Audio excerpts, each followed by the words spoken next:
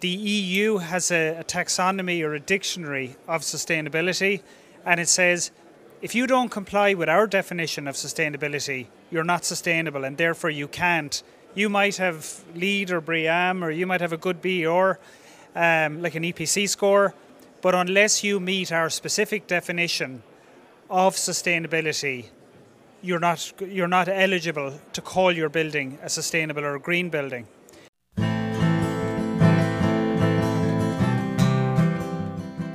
Hello and welcome back to another episode of Zero Carbon Construction by Zero Construct. I'm Matthew Jackson, and first of all, a little apology. We've been a little bit on a break.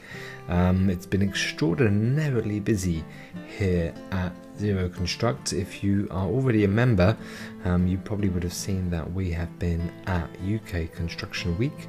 We've been releasing our new Top Trumps card game, our Zero Carbon Top Trumps, which will be available to purchase probably by the time you're listening to this podcast. I've also started a new job, which means that just our time has been quite limited. But that being said, we do have a number of episodes recorded. We're going through everything right now to get it out to you, the audience, as soon as possible. This episode is the first of a two-parter. They're actually two separate conversations, but they both were recorded in the same place. These two are the debate recordings, the BIM Coordinators Summit in Dublin back in September 2023. Part 2, which will be released in a couple of weeks, will be how we pay for this, which is kind of talking how do we as a construction industry pay for the decarbonisation of our industry. It's a fascinating topic, and it does go off some amazing little kind of rabbit holes. But this first one is how do we count carbon to be as important as cost? We wanted to have a debate around kind of the tooling, the responsibilities, and how we really bring to light the importance of counting carbon as though we're counting dollars and pounds and pence and all those things. I'm joined on stage by three fantastic people who join me for this debate. So I'm joined by Eamon Shields. He's from the Sustainable Energy Authority of Ireland, Chris Jackson from Esri, and Archie O'Donnell from Cosmos. And of course, yours truly will be leading the debate. Today's sponsors of the episode is the BIM Coordinator Summit, brought to you by BIM Heroes Network, and also Arc Docs. You can hear more about them during today's episode. We really hope that you enjoy this episode. As always, make sure you give us a great rating on whichever network that you are listening to these on, and let's jump in and go and rejoin the conversation over in Dublin.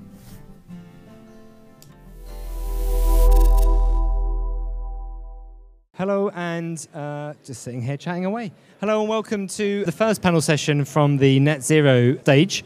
I'm joined by a selection of experts, like the best of the best, the creme de la creme that I could find just hanging around last night in the bar before we decided to come down. We're going to be discussing, in this session specifically, we're going to be discussing the counting of carbon in a comparative way to the counting of money. But before we get started, if you gentlemen can just introduce yourselves, I'll pass my microphone to Chris first. Thank you, Matthew. So, Chris Jackson, I'm with Esri.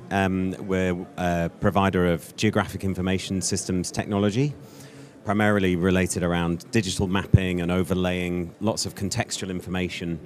And in the context of this conference, we're here because we believe that designers need to design in context. You know, we hear lots of engineers and designers still thinking about their infrastructure or their asset in isolation and not taking into account both the natural and the human environments in which their asset is due to operate. So we have a long history of providing that sort of capability and technology to support the analysis of land, of natural resources, of human movement, of society in the context of mapping.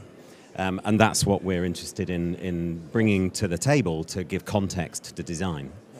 So, yeah, here to talk about carbon in the natural environment, not necessarily in a block of concrete.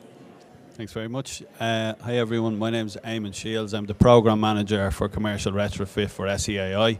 Anyone who's not aware, SEAI is Sustainable Energy Authority of Ireland, so we are responsible, we're a public body and we're responsible for implementing the carbon targets that the government released. So obviously a lot of stuff is dictated by the EU, so we joined the EU and coming up with the different measures that we're going to implement throughout the EU, and then when it comes back, the government does a list of it and then hands it to us to make it happen. So we're involved in everything from domestic renovation, public sector renovation, and obviously the commercial renovation, which is what I'm involved in. So it's a massive challenge, obviously, because I traditionally come from I've spent 20 years in the M&E consultancy service, where you design a job and go to that job and follow that job through the process.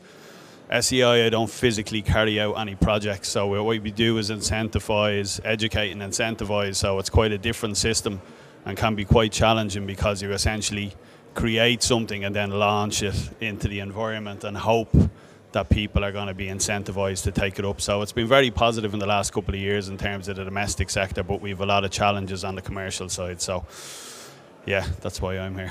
Thank you. An ice cream cone would be nice in this heat. My name is Archie O'Donnell. I'm an architectural technologist by background, with a planning degree as well.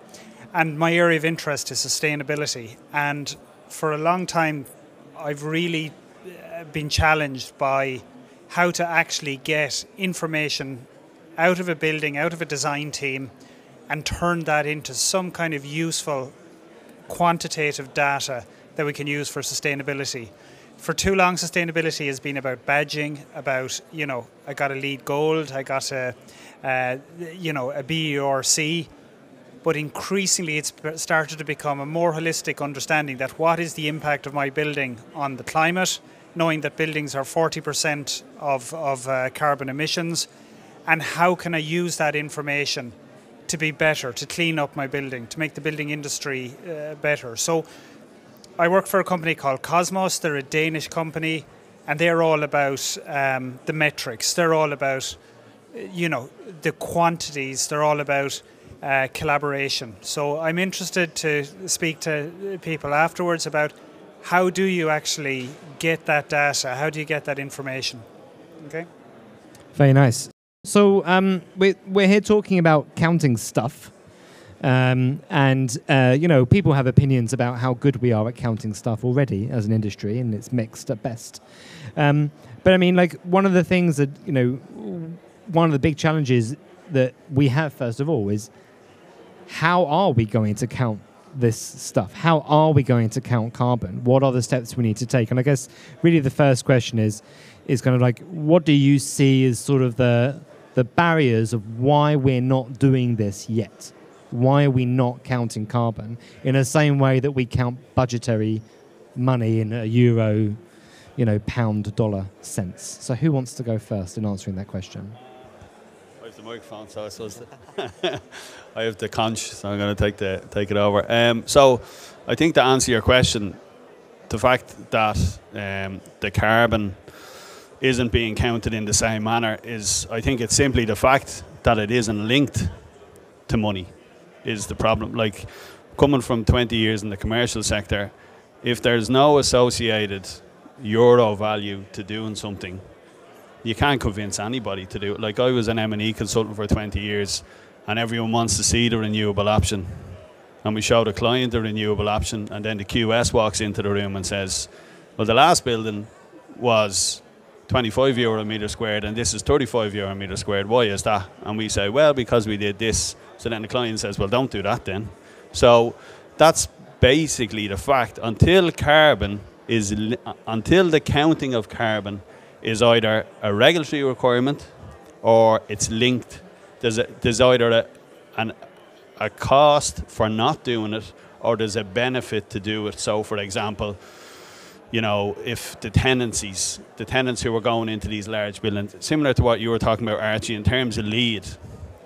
So nobody ever counted waste, let's say. Nobody ever checked how much waste was recycled. And like, we could talk about you know, the waste on fit outs all day long. Like the fact that most buildings in Ireland, new builds, are still done to Cat A, where the whole installation is installed. All the fan coils, all the ceiling tiles, absolutely everything gets installed purely because the agent has told the client that if you're trying to sell this building, you kind of want a client to walk in and see what it's going to look like.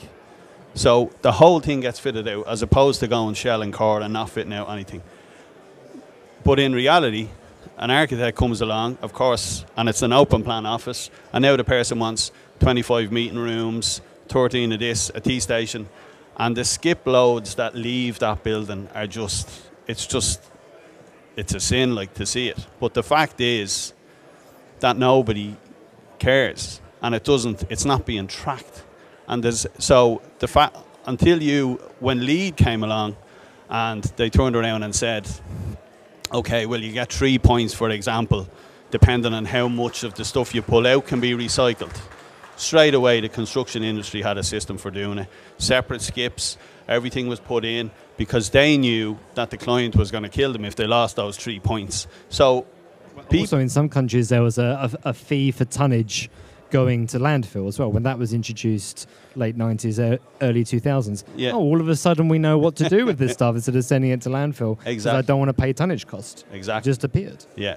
So link the carbon to there's no greater God than cost on the commercial sector. And this isn't a cynical view on the commercial sector. It's called the commercial sector. Like, the clue is in the name. It's called capitalism. I mean, yeah.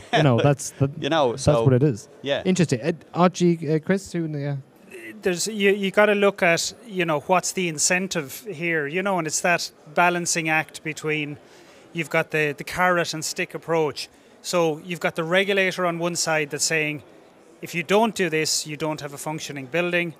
And then on the incentive side, someone is saying, if you can be better at sustainability, if your building can be greener, we'll give you cheaper finance or we'll give you higher rents. So there is that incentive side. What we're seeing is that in the climate crisis, it's perhaps the finance industry that's been asked to be the cavalry and appear over the hill. They're the Prussian cavalry coming to the rescue. But is that right? What do they actually need? Does the finance industry need leaner, more sustainable, healthier buildings that have better social infrastructure, that have better air quality? Or are they really just concerned about the risk of their investment? So it is primarily risk, but what we're seeing is that a lot of projects that are at the financing stage have set themselves a really high bar for sustainability metrics. So you'll see that the EU has a taxonomy or a dictionary of sustainability, and it says, if you don't comply with our definition of sustainability, you're not sustainable, and therefore you can't.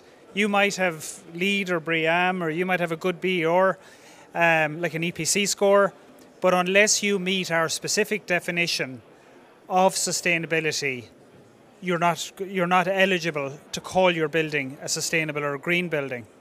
Now, the impact that has, that for some investments they say they're deep green. So the finance industry loves its acronyms, and they call them the SFDR Article 9.3 deep green investments. They will say, it took me an hour to learn that off. I mean, I love new acronyms. I mean, it's one of my favourite or / least favourite things.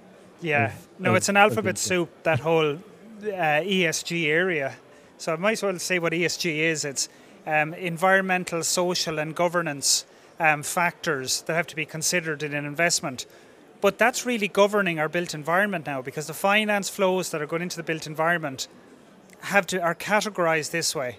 And for some investment companies, they're saying, well, the one that we're concerned about is Paris-aligned goals.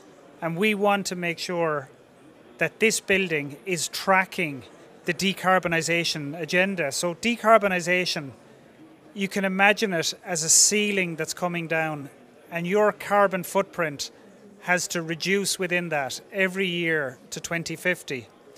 What they're asking is, what carbon footprint is this building going to be in 2030, in 2040, in 2050? And that's where, as Eamon came in, they no longer think about buildings as just build it and bugger off. It's a whole life cycle. It's a whole build it, operate it, and hand over a building that still maintains its value. And that's why that metric is important, that increasingly we got very good at measuring energy and reducing energy, like the amazing work by SCAI. We got good at actually doing that with ESRI at a district level and at a city level. But what's now become important is we have to first understand carbon, as in the Zero project. We have to measure carbon, and if we get those two right, we're in a good way, and then we have to reduce carbon. The third one is difficult, and that's where the carrot and stick comes in. No, I think that's a good point, because I think if you look at The BIM Coordinators Summit is an international community of BIM heroes and leading AEC professionals in architecture, engineering, construction, property, real estate and infrastructure asset management, who are dedicated to advancing the use of digital technologies within the built environment. They believe that the improved quality of information and integration of digital tools and processes, including building information modelling, can significantly improve productivity, outcome, safety and sustainability in the planning, design, construction and management of the built environment, which ultimately has a huge impact on all of humanity.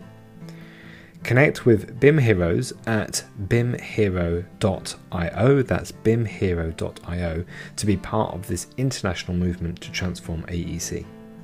This podcast was recorded at the BIM Coordinator Summit in Dublin, which is held every year, but there's also an international virtual conference which is also held. So make sure you check out that link and that network, which will be available in the show notes. And then we have to reduce carbon. The third one is difficult, and that's where the carrot and stick comes in. I think that's a good point, because I think if you look at the finance sector is a very interesting one, because there's been some very interesting examples that I'll just anecdotally add if you haven't heard about this. So if you look at a lot of the 2050 targets that have been set up by other industries, specifically the oil industry, and we've seen BP and Shell this year announce they're going to backtrack on their carbon reduction targets by 2030. And the result of that announcement by BP is twofold. First of all, the shareholders were happy, which is depressing.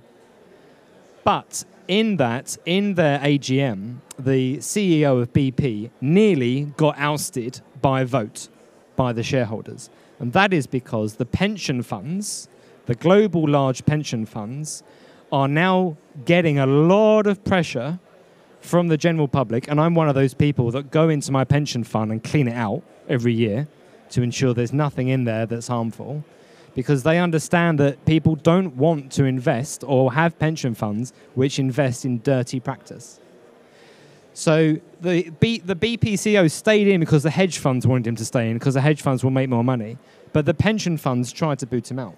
And that's a really interesting sign to say that the finance industry is starting to understand the needs of the general public, because public opinion is shifting very quickly on this subject. So I totally agree. Chris, what's your thoughts about the barriers and... So last night, I think you asked for us to be a bit controversial. I don't know whether it was the Guinness. You swear words, you can say whatever you want, really. No, there's no need for profanity just yet. But in terms of taking a step back and looking at the global picture of how countries run, my general sense of it is that the current global economic system is completely broken. Okay, so for as long as capital is king and investment is king, then greed remains top of the agenda for politicians, for CEOs, and in that context, we will find it, I think, increasingly hard to meet those targets, because there's just not enough compelling regulation or legislation to move us away from this linear economy that we've been breathing for 200 years. So you're promoting social revolution, is what you're saying? Well, those are your words. But what we do know is that muscle memory is a real thing, and getting over our consumption-based approach to, the fact that we still use GDP as a primary measure of successful growth of a country is, frankly, not helpful anymore. It just genuinely isn't helpful, is it? So, and yet we still do it. Okay, yeah, because there was an interesting debate literally this week because US is obviously, even Biden's Anti-Inflation Act has managed to reduce inflation, and their GDP is now per capita double of Europe average. So this huge debate online, Americans versus Europeans, who has best quality of life. Now, there's argument that, yeah, cool guys, you have great GDP, but if you're ill, it's not great. Yeah. So you are totally right. It is quite a weird way to discuss. And for as long as GDP rules the way that financial institutions and governments think about prosperity and growth, especially in the middle-income countries who are seeking to follow our ridiculous example, right? Then the current economic system will continue. And that in itself will mean that we will fail to meet many of the targets that have been set out. And in that way, counting carbon, as altruistic and as absolutely important as it is, will probably not get the column inches, and people will only, if you ask, let's ask this audience, right? You need to stop driving your cars tomorrow. Are you in? I don't own a car, so I'm in. Great. Okay. So, not counting you, because you work for these guys. That's cheating. Right. How many? 2, 4, 6, 8, 10, 12, 14. So we've got 14 people in the room, and 3 people put their hand up. It's like that cartoon, right? It's that very famous cartoon. I think it went around during the last COP. The cartoon is, who wants to see change? Who wants to change? Yeah, exactly. And that's kind of the situation that we're in from a governmental kind of personal responsibility perspective. I think we understand what. We know that we need to count carbon because we're running out of time to prevent massive global catastrophes. So it's a stick then. Not a carrot. It's a stick. How can it be a carrot? It's a stick. So the stick is then. Great philosophical question. How can it be a carrot? How can it be a carrot? Well, I mean, if you take Denmark, obviously Cosmos, you're a Danish organisation, and let's talk about Denmark as a case study for a moment. For those of you that don't know, Denmark as a country enforced carbon counting on new builds as of the 1st of January this year. So to submit for planning in all of Denmark, you have to submit an estimate of your embodied carbon. Now, that's not a carrot. That's a stick, right? Would you agree? That's a stick, but it's an overnight implementation of a regulation that was 8 years in the process. So they started first by saying, this is what life cycle assessment means, this is what carbon means. And they set out guidelines that everybody could follow and do it consistently and accurately. And then they said, here's a voluntary standard that you can follow. And then they built a software tool in year 3. In year 4, they made people fill out that software tool and report. And then they learned from that. And then they said, how would you feel about a certain target? If we set a certain target, like, a C rated, how would you feel about doing that? And they collected that data. And in year 4, then, they brought out the draft regulations.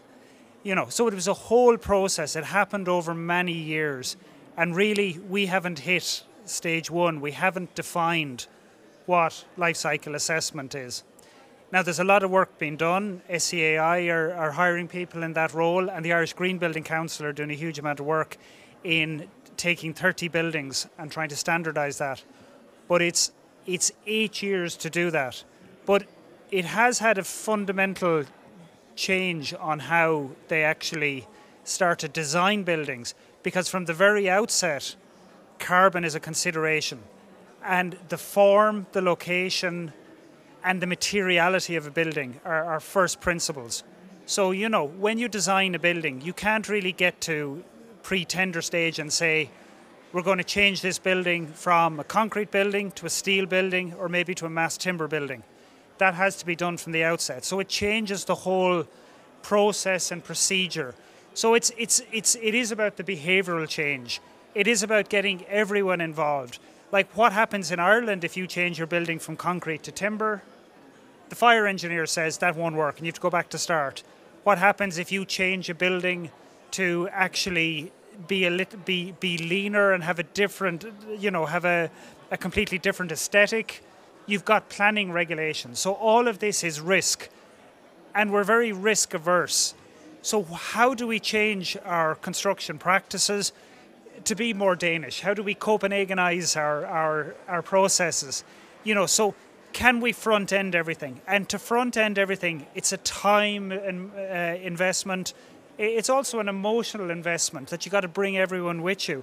And the time investment means what client wants to pay for all this exploratory design for a low carbon, efficient, socially equitable building to be built, when at the first hurdle they might be told, see all this work you've done, see all this 100 grand you've given to each consultant, put it in the bin and start again and give me something more traditional. That's the risk.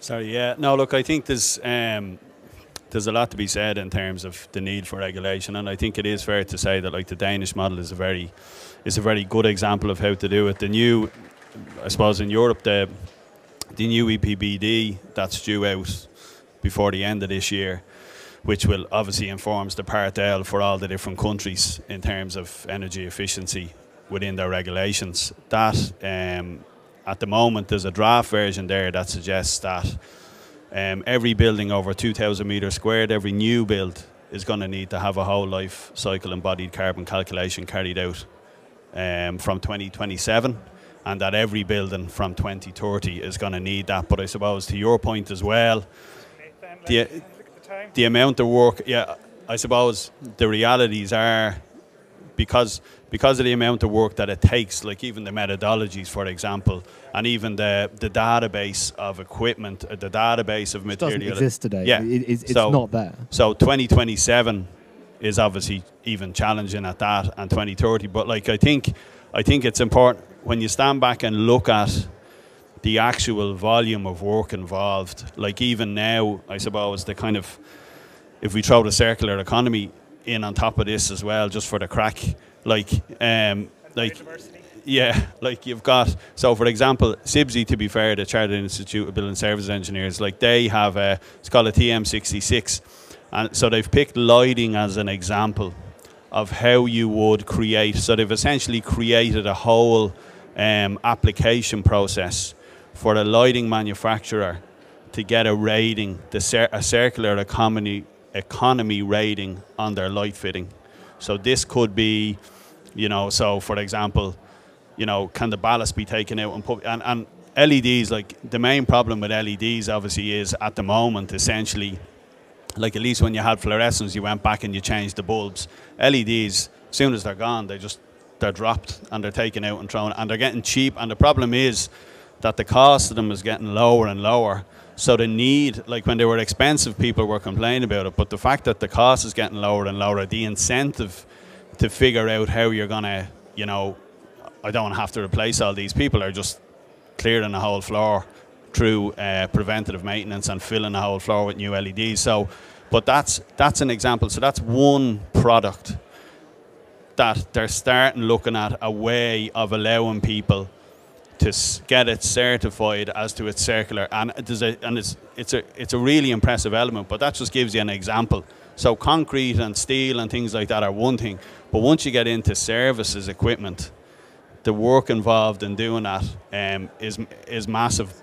But well, I mean, and you're totally right, because I mean, during my presentation first, we spoke about the 12%, right? So globally, construction consumes 12% of all of the carbon tickets, and that's new construction, right? But then if you look at the existing buildings, which at the moment, by 2050, we've already built 90% of the buildings that will exist by 2050, right? So it's a huge stock. 10%, by the way, is an absolute shed load. It's a New York City a month between now and 2050 that we're going to be building globally. But that 90% at the moment remains 28% of all global emissions are powering, cooling, heating, maintaining our existing building stock. So the built environment as a whole is 40% of all carbon emissions. Now, of course, the power system has partially to do with that, but it's also, as you just said, the way we maintain buildings and what we do with the old stuff as well. As we know, right now in the UK, they're having a bit of a schools crisis with aerated concrete. We won't get political why that is. I've already had that discussion in the pub last night. But to move on, Chris, I mean, do you agree with kind of like the sentiment from Archie and Eamon on like... Yeah, I mean, it has to come down to either regulation. ArcDocs is Ireland's leading BIM consultancy practice, offering advice, production, training and supporting services to help individuals, companies, project teams in the building or infrastructure sector to implement digital information management to ISO 19650 series of standards. They have over 14 years of professional experience in implementing building information modelling across a wide range of businesses and projects. The team at ArcDocs bring a unique insight into the digital transformation of architecture, engineering, construction, property, real estate and infrastructure asset management. Connect with the ArcDocs team at arcdocs.com and let the experience become your benefit. The link can be found in our show notes, and just personally I would like to thank the ArcDocs team, that's Ralph Montague, for being part and organising the BIM Heroes and of course the BIM Coordinators Summit. His entire team do a fantastic job and I really recommend you go and check out their amazing work. Do you agree with kind of like the sentiment from Archie and Eamon on like... Yeah, I mean, it has to come down to either regulation or some form of pricing, doesn't it? It has to come back and hit people. Otherwise, there's no incentive to do it. So owner-occupiers, governments have to require a zero-carbon approach from the supply chain, because otherwise the designers and engineers won't design to those standards. So the tragedy of it is that the AEC industries, and it's an observer's viewpoint, it's still run on the same economic model. Yep. Now, Ramboll's a great example. Danish company, right? Ramboll's a great example, taking a sustainable approach to their design and leading with it and taking that as a differentiator to market. So, no, we won't just answer the client's brief. We'll go back and we'll propose a more sustainable approach. Which is the right way. Which is how things should be. Exactly, and that's why they're such a great company. I love Ramboll. But it takes that, it started by two environmentalists, so it's right through the lifeblood of that organization. So there, the power model is different because they start with environmental stewardship. They're not starting from a point of economic success. They're starting from a point of stewardship. So either we have to brain transplant all of the city mayors and the infrastructure owners so that they have that same embedded environmental mindset, or we've got to go through a very rapid process of mind shift to help them to think about their infrastructure differently than just the common economic model. No, I totally agree. And there's a question from the floor. Good, there is a question. I was just about to come out, Ross, about a question to the floor. You beat me to it. So we have a question from the floor. Do you want to shout it or more of a comment? This is Ross from Cosmos. It's more of a comment, really. It's about your carrot and stick analogy. There is no carrot. The stick is here, and the stick is going to get bigger. And we're going to be beat really hard over the next decade with a bigger stick, more legislation in order for this to work. Because 2027 is gone, we're never going to make it. 2030, forget about it, and it'll be, can we actually make 2050? That's the big question. Are we at cricket bat size yet? Is that what we're saying? Yeah, perhaps, yeah. The other logarithmic growth of the stick is all of the other stuff that we're doing to the natural environment beyond carbon. So I know we're here to talk about decarbonisation, but carbon myopia is a big problem in everywhere. So we're not connecting, and this is the thing about my geography brain is that we need to do better to connect the cause and effect of everything that we do. So simply decarbonising isn't going to solve all the problems, because we will still get increased weather events. We will still have increased displacement of population. You know, so the stick is going to get bigger, and it's kind of good news that there's more extreme weather events. I mean, how ridiculous is that to say? You know, why is it good news? Because it's one of the things that will drive people to change. It creates the compelling circumstances. Although there was a hilarious comment by one of the British Conservative MPs that did say, well, it would be nice for it to be a little bit warmer in the UK, which is I mean, there are swear words that I could say, which I'm not going to say on public record as this is being brought. But I totally agree. We have another question or comment in the audience? Okay, it's more of a comment, also like Ross, right? A bit closer to the mouth. Okay. That's better. So I understand the challenge that we are facing, and I personally believe that one of the biggest challenges is also related to illiteracy. People don't know sufficient about it. So the moment that people will know more, they will also be more aware, and that will drive positive change, I believe. But I don't think that... I would like to ask you as an expert, do you believe that we have really done everything that we can to work on the positive side of the carrot? Give an example, for instance. My country, in Portugal, statutory approval could take up to 4 years to secure for a particular project. If someone has the willingness to make a change, to create incentives that will actually make it worth it for the ones that are investing, and say, you know what, if you're going to be carbon negative, actually, your building is going to take a particular special path of approval, and we'll guarantee that you get approval in 3 months. Or on taxes, whatever. Because I think there's a lot of work that can be done on the side of the carrot. Because as you were saying, it's like, there needs to be initiative. So why don't we work more on that? Yeah, like that's certainly the case. I suppose all my kind of comments earlier were probably from my cynical M&E consultancy days. So I suppose I'm my alter ego now. So in SEAI, like it is a fact. I think you need to be. I think the commercial sector, I suppose, we look at it as a kind of just a large behemoth, and there's no people involved. But obviously there are people. But, you know, that's their job. But on the other side, when I've been dealing with SEAI, when I've been working for SEAI, you start to look at it in a different, like we have a whole, you know, environmental accountancy side of things, and a whole social, you know, calculation element, where we kind of look at exactly what you're saying, like what's the sweet spot with people, what's going to trigger there. And like that's, for example, so we have things, so there's education, you know, there's planning, so all of which is free, and then there's grant funding for the works themselves. But even the way you speak to people, so we don't mention carbon.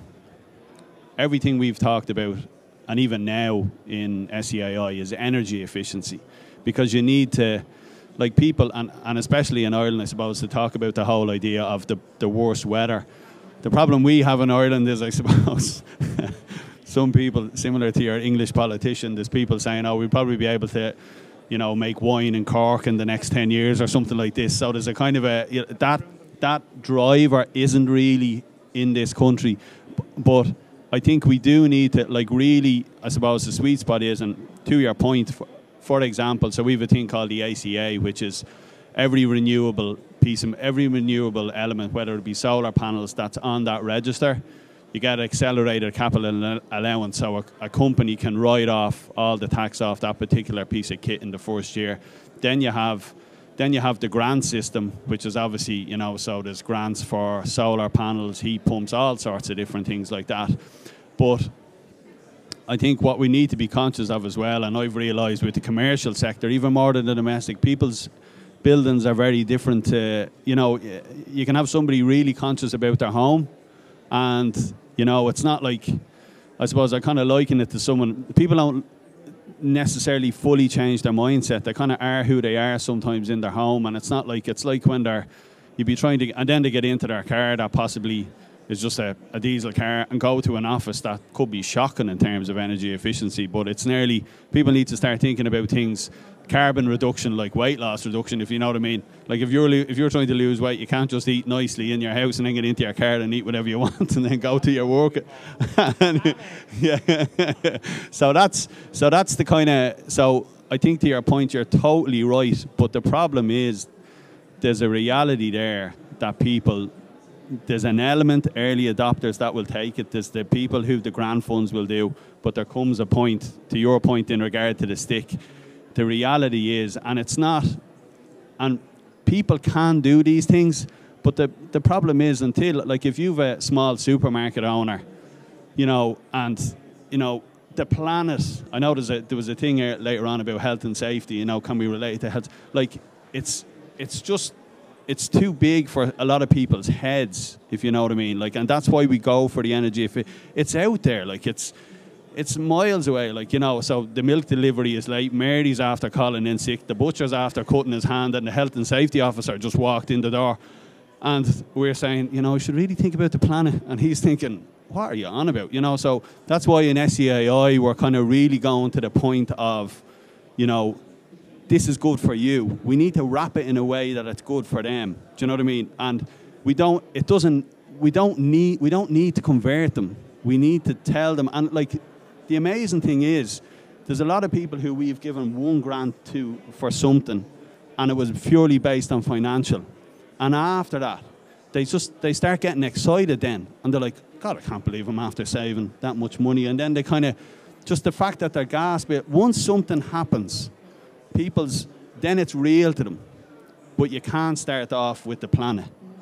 Yeah, it's a good point that it has to resonate with people. It has to have meaning. But we are in an emergency and we are in a crisis. But even going to the room here, who knows their own carbon footprint? Can you put a number on that? Showing off again. Sorry. 2.7 tons a year. Yeah, but until you drank all that beer last night. Oh, damn it, it's now 5 tons. So I suppose we have to understand, like, why do we build? Why do we design? Why do we, you know, we enjoy what we do. We feel it has purpose. It contributes. And when we look at that, we see, okay, we want a better built environment. We want more joyful spaces. We want more functional spaces. But we also want a better future for our kids, you know, and the next generation. And like, I've been in rooms with investors and fund managers that are investing in this, and they say, you know, in reality, my job is to speculate. It's to turn someone's money into, you know, at least not make it smaller. That's the trick. I'm not doing this for esoteric reasons, but I have to think about that. So are we building for profit? And we have to, or are we building for other agendas? But we do have to think about those other aspects, you know, that at the larger scale, the more macro stuff that's important. And we'll start to see over the next few years that things like social capital, you know, which you're also counting, resilience, you know, can you actually design in nature-based solutions that will make that building less susceptible to overheating, less susceptible to flooding, and protect that investment? So I think a lot of that is just really changing that mindset and re-educating people. And I thought that's why the questions about literacy and understanding are important. And it all does come back to that. But we can't, you know, you have to state that it has to happen now. And I think it's impossible. It goes back to this thing about the measurement and the metrics and the cost. You can't control what you can't manage, and you can't manage what you can't measure. And if you can't put a number on something, you know, you can't really influence, you can't change the dial. So that's the way we have to think about it, is we've got to have numbers on everything. And just going back to, there's a serious lag in the carrot in Ireland. It takes time to come through European directives, national directives. You know, you have to test the socioeconomics of it, test it with the industry, and then give a kind of a flag fall of a year or two to bring it in. We don't really have that time. So maybe what we could do is work with people to see, can we take the lessons from Denmark? There used to be a joke about Irish regulations where they would Tipex out the crown and put in a harp. But maybe we can do that for Denmark as well. We can Tipex out the flag and put in our own flag. Your point is absolutely well made. We have to have best practice now, and we have to promote the crap out of it, because the rest of us, who are the other countries that are not behaving in the way that Denmark is, and some other countries as well, to be fair, but the vast majority of countries are not moving fast enough towards either carbon counting or other sustainable development practices in order for us to keep up with the challenge that's coming. Urbanization is increasing every year. We had the 8 billionth child born on the planet 2 years ago. Population growth ain't stopping, but desertification isn't stopping either. Sea level rise is gonna happen. And unfortunately, I do think that some of these triggers will only happen because of the extremes that we're seeing in climate change. I totally agree. Like, shamelessly plugging Zero here as your carbon literacy partner, of course, which is why we exist. But no, I totally agree. Mass urbanization will continue to happen. It will continue to happen as well. For those who are in the audience online, and I love this conversation. So if you know anybody at home or in your personal life that is more right-wing politically aligned, this is going to be controversial, right? You ready for this? Right? Generally speaking, those people are anti-immigration, right? And right now across the world, especially in the UK, they have this big thing about boats coming across. In Europe, we have a lot of kind of conversations about immigration, and immigration being caused right now by wars, and unpolitical flavors across the world. If you think it's bad now, you wait until everything heats up and you can't grow crops anymore. The UN have already estimated that there have been at least 15 to 25 million people who have immigrated solely for global warming reasons. And that is that their farms no longer can produce crops, or they can no longer really sensibly survive with their children in the houses that they're provided for because it's too hot, and therefore, where are they heading? North or south, away from the middle. So that urbanization question will actually increase in theory, because in theory we're going to have to... Billions of climate refugees. We will have to become a lot more denser in the areas in which it is habitable for us to live in. There was an amazing bit of cartography, so it's the map geek talking again, okay. But there was an amazing bit of cartography done, and it was published in the Washington Post. I don't know the full story behind it, but I encourage you to go have a look at it, because it's a really interesting piece of research. The basic thesis was, if we do nothing globally now, as it relates to our ways of living and the way that we construct buildings, and our flood defenses don't get any more robust, this is your pub quiz, right? In how many years from now do you think the whole of Vietnam will be underwater? Who wants to have a guess? 10 years, 50 years, 100 years, 1,000 years? 17.5 years. It's very specific.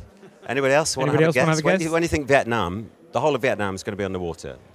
It's a really low-lying country, if you didn't know. It's crazy low-lying. It's like it's like the Netherlands, yeah. Anyone? Do you want to have a guess? 25? Now we found somebody in the audience from Vietnam. You're from Vietnam. So you have to give. No. You have to give us a number. Without sounding really dramatic, I really want you to look up this research, because it frightened the crap out of me when I read it. What do you think? What do you think? If we carry on as we are, with our heads in the sand. 20 years, he says. 7 years. 7 years, 1 billion climate refugees. Because Vietnam essentially becomes not uninhabitable. I'm not being really, it's not Don't Look Up, but it's pretty bloody close. It's a very stressful film, if you've ever seen that film. It's a great film, because it makes you think about this kind of stuff. And as I say, I'm not the author of the work, so I don't want to be saying that this is 100%, peer reviewed and whatnot. But just somebody doing that work to calculate that in 7 years, if we carry on as we are, then we're dealing with 1 billion climate refugees just from one country's flood defences, or lack of. So I think we're going to wrap up now because it's approaching tea time here. So just want to say thank you to everybody in the audience who's passed comment. Thank you to Archie, Eamon, and Chris for joining us. These guys are going to be back later when we're going to be. Are we? They might be back later. We don't know. To discuss how we're going to pay for this, which we're going to go down the further line of kind of taxonomy, overcharging people stuff.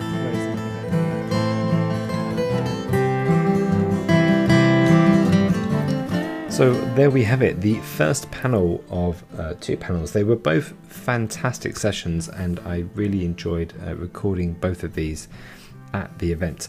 We had some great questions from the audience, with a lot of people in the audience which stayed for the session, as well as we had quite a few people online watching it virtually. I think these questions are really important to discuss. I mean, obviously there is no black and white answer to this. Being part of Zero and being part of the Zero community, which we hope you are, of course, is that we are trying to find our way to answer these big questions in a way in which is very accessible for everybody to try and solve.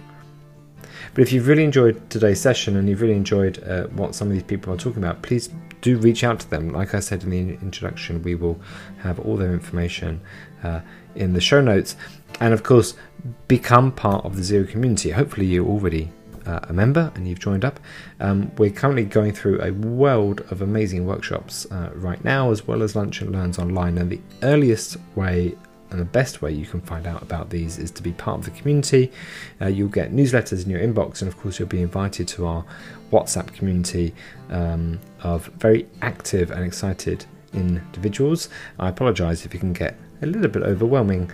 Sometimes I probably get anything between 200 to 400 messages a day on WhatsApp, but that's because people are really excited and really do care about this subject. And if you're listening to this, or if you're part of the community and you give any time into the community, we are eternally grateful to you to help drive the message.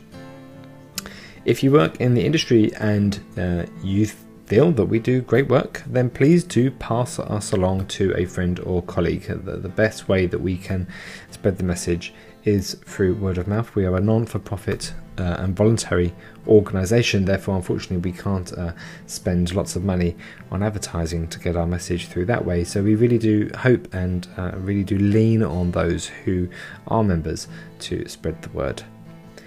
I hope you've enjoyed this episode. We've got more coming this way. Of course, we've got part 2, which is how do we pay for this, which was the second panel later on in the day. We've also got episodes coming up around ESG, and we've got some interesting case studies coming up, and we do have a fantastic interview with some of our Zero Next future leaders as well. All of these are in the editing room right now, with parts being thrown to the cutting room floor. But in the meantime, go and check out zeroconstruct.com for the latest news, and we look forward to seeing you soon. Thank you very much. So I'm sorry for the harm we've done, and I won't give up the fight, 'cause our swan song is a selfish one, and we're running